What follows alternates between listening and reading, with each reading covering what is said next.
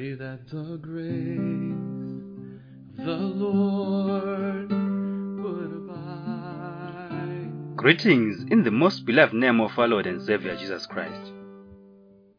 Welcome to our Bible study lessons.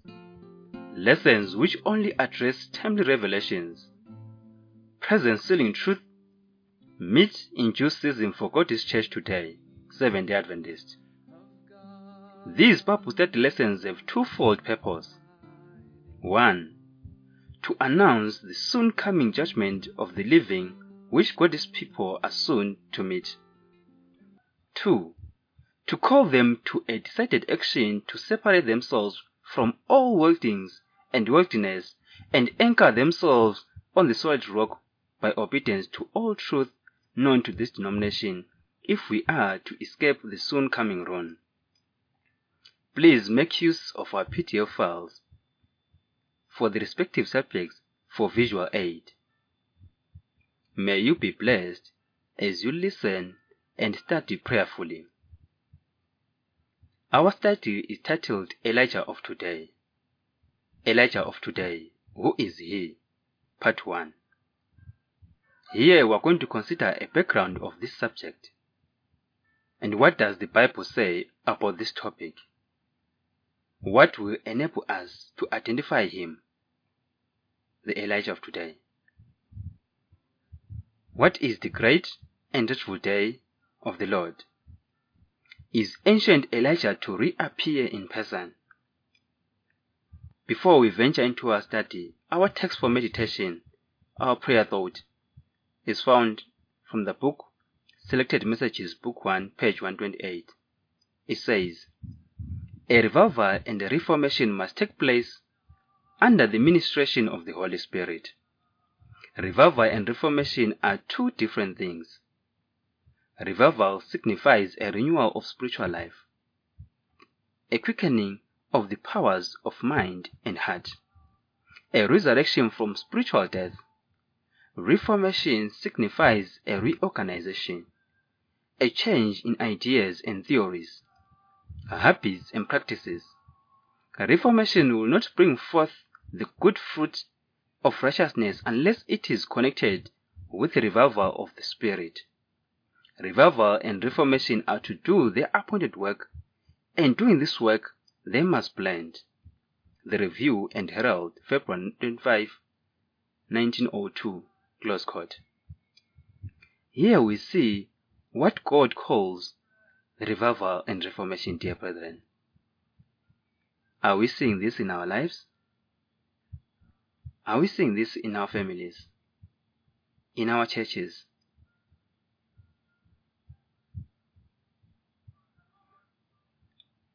Let us now consider the background of this topic.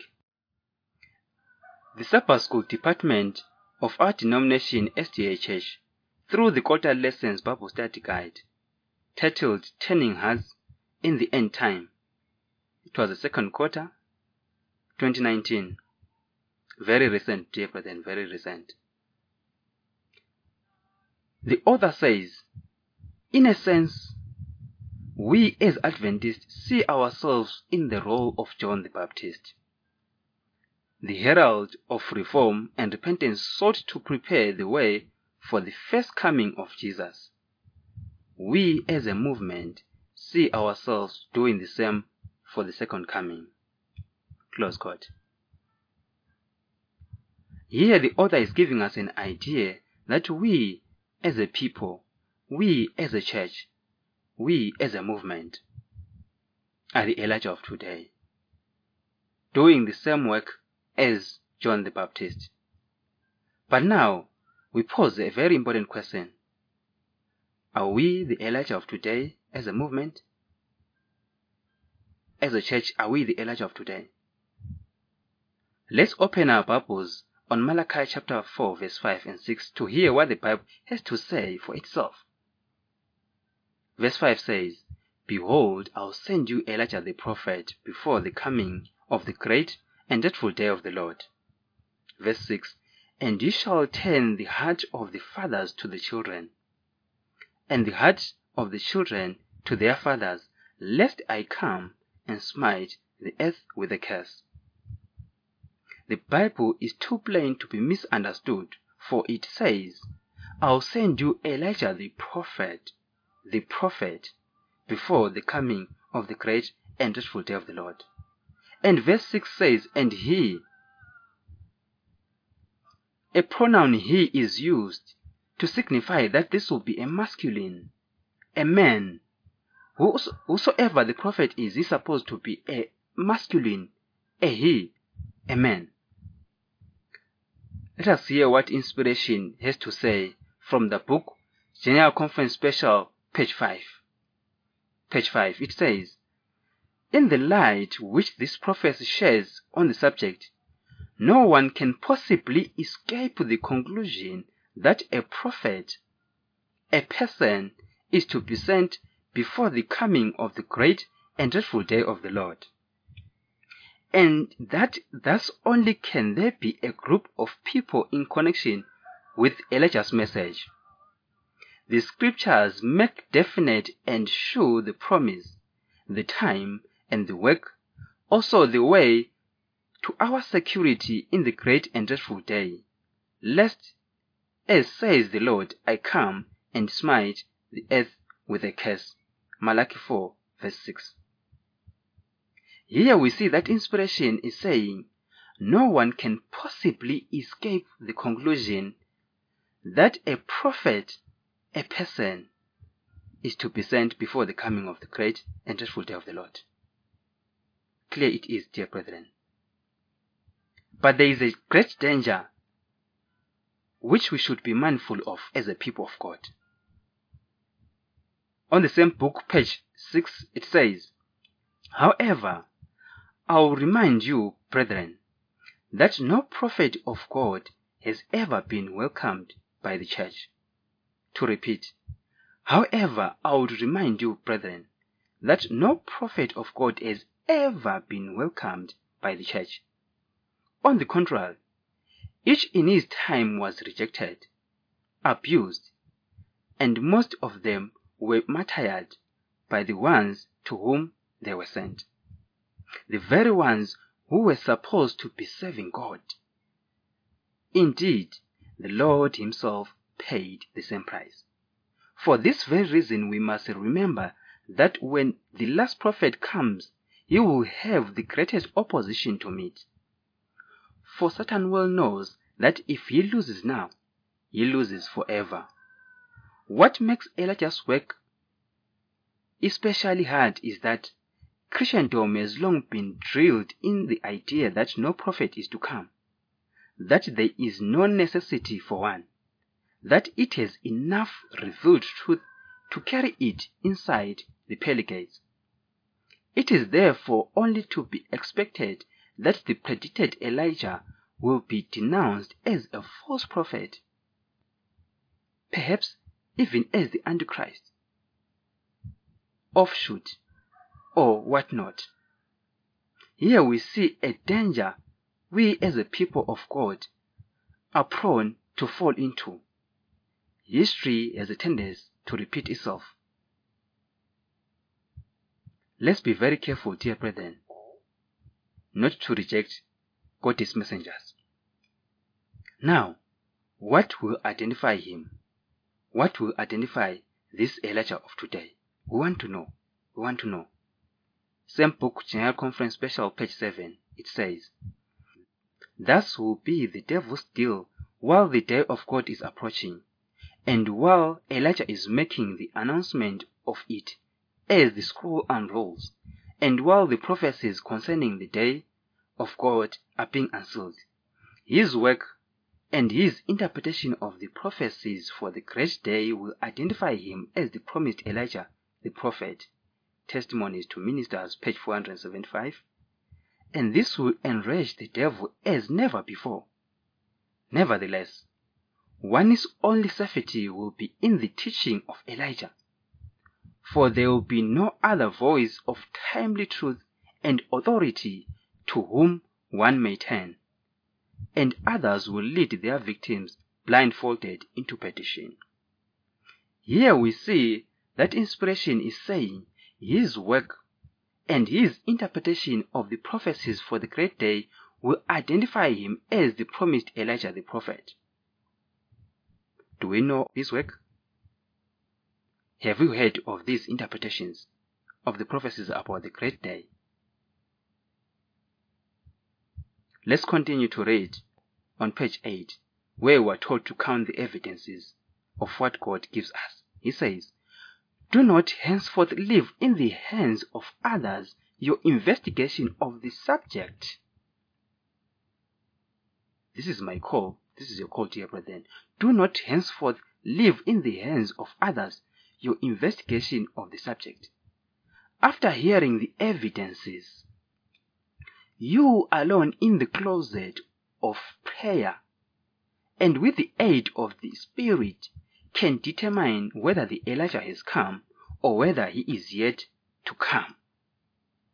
Do not, though, forget that the message which he proclaims will in itself bear the divine credentials of truth, and that no priest or prelate can decide for you who the Elijah may or may not be. No, not even the appearance of what his message is doing or not doing, or whether it is prospering or disintegrating, can be taken as evidence that God is in it. And neither can numbers of adherents, for such have never signified a right cause at any time, not even in the day Christ himself preached the gospel of the kingdom. The message he brings is the only thing to go by. Here we see a warning that on our own, as an individual, we're supposed to take it to the Lord in prayer, count the evidences, plead with the Spirit to show us whether the Elijah has come or he is yet to. And again, the message which he proclaims will in itself bear the divine credentials of truth, that no priest or prelate can decide for you who the Elijah may or may not be. What is the great and dreadful day of the Lord? What is the great and dreadful day of the Lord? Page 10 of the same book says, "Important as it is, however, to keep in mind the time in which to expect Elijah is before the coming of the great and dreadful day of the Lord. Yet, just this knowledge alone is insufficient. To know when and what the great and dreadful day itself is all important. Without this knowledge, who could possibly discern Elijah when he should come? That this knowledge not escape us, inspiration is at pains again to locate the day through Malachi's prophecy." Let's open our Bibles, the book Malachi chapter 3, verse 1 to 3. Verse 1 says, "Behold, I'll send my messenger. I'll send my messenger," who is Elijah the prophet of chapter 4, verse 5. "Behold, I'll send my messenger, and he shall prepare the way before me. And the Lord whom ye seek shall certainly come to his temple, even the messenger of the covenant, whom ye delight in. Behold, he shall come, saith the Lord of hosts. But who may abide the day of his coming? And who shall stand when he appeareth? For he is like a refiner's fire, and like a fuller's soap. And he shall sit as a refiner and purifier of silver. And he shall purify the sons of Levi, and purge them as gold and silver, that they may offer unto the Lord an offering in righteousness." Here inspiration is saying, he will send his messenger, Elisha the prophet of chapter 4 verse 5. And take note, the Lord here is coming certainly to his temple, his sanctuary, the church. Let us read a comment on this verse from page 11 of the same book, General Conference Special, page 11 says, "The day of the Lord," we are told in these verses which we have just read in Malachi chapter 3, the day of the Lord, we are told in these verses, is a day of refining, of purifying, of sifting. Moreover, the question, who may abide the day of his coming, points out with sharp emphasis that some will not stand, that they will fall out during the shaking, early writings, page 270, and not abide the process of refining, Testimonies for the Church, volume 5, page 80, and Testimonies, volume 8, page 250. So here we see that the great and dreadful day of the Lord is none other than the judgment of the living, the day in which God refines, purifies, sifts out the tares from the wheat, a day of refining. Now, we can ask a question. Who is going to be shaken out? Who is going to be shaken out of God's church? Page 11 says, shall it be you? Shall it be me to be shaken out? Is the greatest question before us. It cannot, though, be either of us if we are intelligently determined not to let it be. Assuredly, brethren, not one need to be in uncertainty. All may for a surety know both the day and the Elijah as he proclaims it, because to our surprise, he will point out that every Bible prophet describes the day and also tells what the Lord would have us do while it is approaching and subsequently while we are going through it. All will see that no one but Elijah can proclaim the day. So we are supposed to see that each and every prophet from the Bible, from Moses up to John, that they wrote about this great and dreadful day of the Lord, the judgment of the living. Why is the Lord sending this prophet Elijah? Is he of necessity to us as a church? Why is the Lord sending him? As the last prophet to S.D.A. Page 19 of the same book says, this surely confirms the conclusion that since Elijah is to herald the great day, he can therefore be the only one who will rightly interpret the prophecies of the day, which are still mysteries to Christendom and even to our own denomination, S.D.A. Indeed, to reiterate, it is for this very reason that the prophet is sent. He is to unroll the scroll to explain what the day of the Lord is like, and what the Lord will do then, and how we may survive his judgments.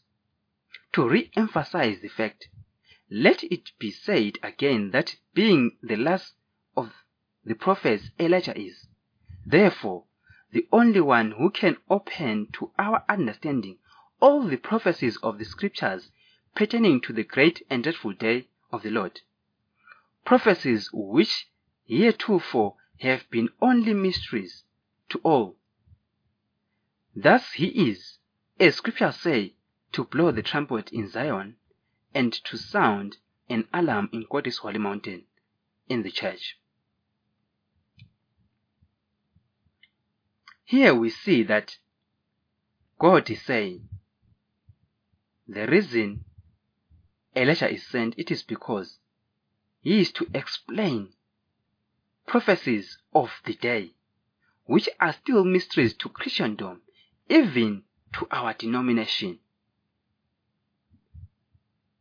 We are going to see in our coming studies that there are prophecies which we are yet to understand as a people of God. So we encourage you to stay tuned and hear what God has to offer in this hour, in this day. Now, again, we're going to see that the Elijah of today is the last prophet to be sent to God's church, just like John the Baptist was the last prophet to be sent to the Jewish church. Page 23 of the same book, General Conference Special, page 23 says, since the promised Elijah is to be the last prophet to the church today, as John the Baptist was the last prophet to the church in his day, and since the last work on earth is the judgment of the living, the truth stands forth like the light of the day that Elijah's message is the message of the judgment for the living, the last, which in the very nature of the gospel is of far more importance and consequence than any other message ever borne to a people. This message is of far more importance and consequence than any other message ever borne to a people. Is ancient Elijah to reappear in person? Elijah the Tishbite. Are we going to see him in person today? Page 31 of the same book says, now the question, is the ancient prophet Elijah himself to reappear? Or is some other, having the same spirit and power, to take his place? John the Baptist's statement that he himself was not the Elijah, and Jesus' statement that John was the Elijah of that day, not of our day, clear 3 points. 1. That John was not in any sense of the word fulfilling the mission of the Elijah who is to come before the great and dreadful day of the Lord, but that he, the last prophet of the church of his day, simply came in the spirit and power of Elijah to prepare the way for the Lord's first advent.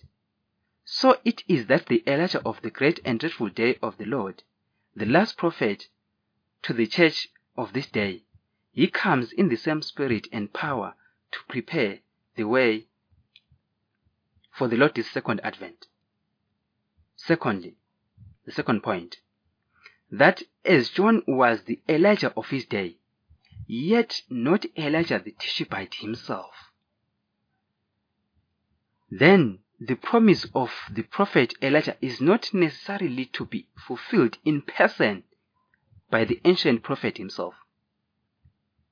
Third point, that as Elijah of Christ's first advent was one person, and also as the Elijah of Mount Carmel of old was one person, not a multitude of priests, then by parity of reasoning, the Elijah of today must also be one person, not a multitude of ministers. We see 3 clear points here that John the Baptist, who prepared the way for the Lord's first advent, came in the spirit and power of Elijah, was not the Elijah himself, but was the Elijah of that day. And again, since John the Baptist was the Elijah of his day, yet not Elijah the prophet himself, then the promise of Elijah the prophet is not necessary to be fulfilled in person by the ancient prophet himself. Lastly, as Elijah of Christ's day was one person, and Elijah the Tishbite was one person, the Elijah of today should be, by the same logic, be one person, not a multitude of priests or ministers. Our conclusion for the study. The church's view of Elijah of today is totally a deception, a fraud. We are not, as a movement, the Elijah of today. A person, a prophet, is to be sent, and only after, as he is sent, can there be a group or a movement in connection to his message. Secondly, the great and dreadful day of the Lord is the judgment of the living, the day in which God purifies his church, not the second coming of Jesus Christ. Thirdly, his work and interpretation of the prophecies concerning the great and dreadful day of the Lord will identify him. Lastly, just like the John the Baptist, The Elijah of today should be the last prophet to our church, S.D.A., and his message is of far greater importance than any ever given to mankind because of its work and its nature. For more information, if you have any further questions, comments, or you would like to obtain a print copy of the ordinary text literature, like this book which you have been reading, General Conference Special, that gives the complete details on this most important subject, to arrange for a formal Bible study at your convenience, please feel free to contact us at any time. Contact details: upa7.org Zim, email address upa7zim@gmail.com, phone number +263 776 720 304. You can as well contact our brethren in South Africa. Email address info@upa7.co.za, phone number +27 769 708 263.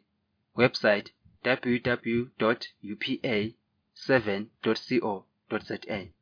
Our brethren in US, email address upa5354@gmail.com, phone number 860 798 3672. Website www.yparish.org. Our brethren in the islands of Solomons in Vanuatu, email address upa7vanuatu@gmail.com. Phone number 678 774 6612. May you be blessed as we continue to seek God's truth like never before. Remember to prove all things. Hold fast to that which is good. Godspeed.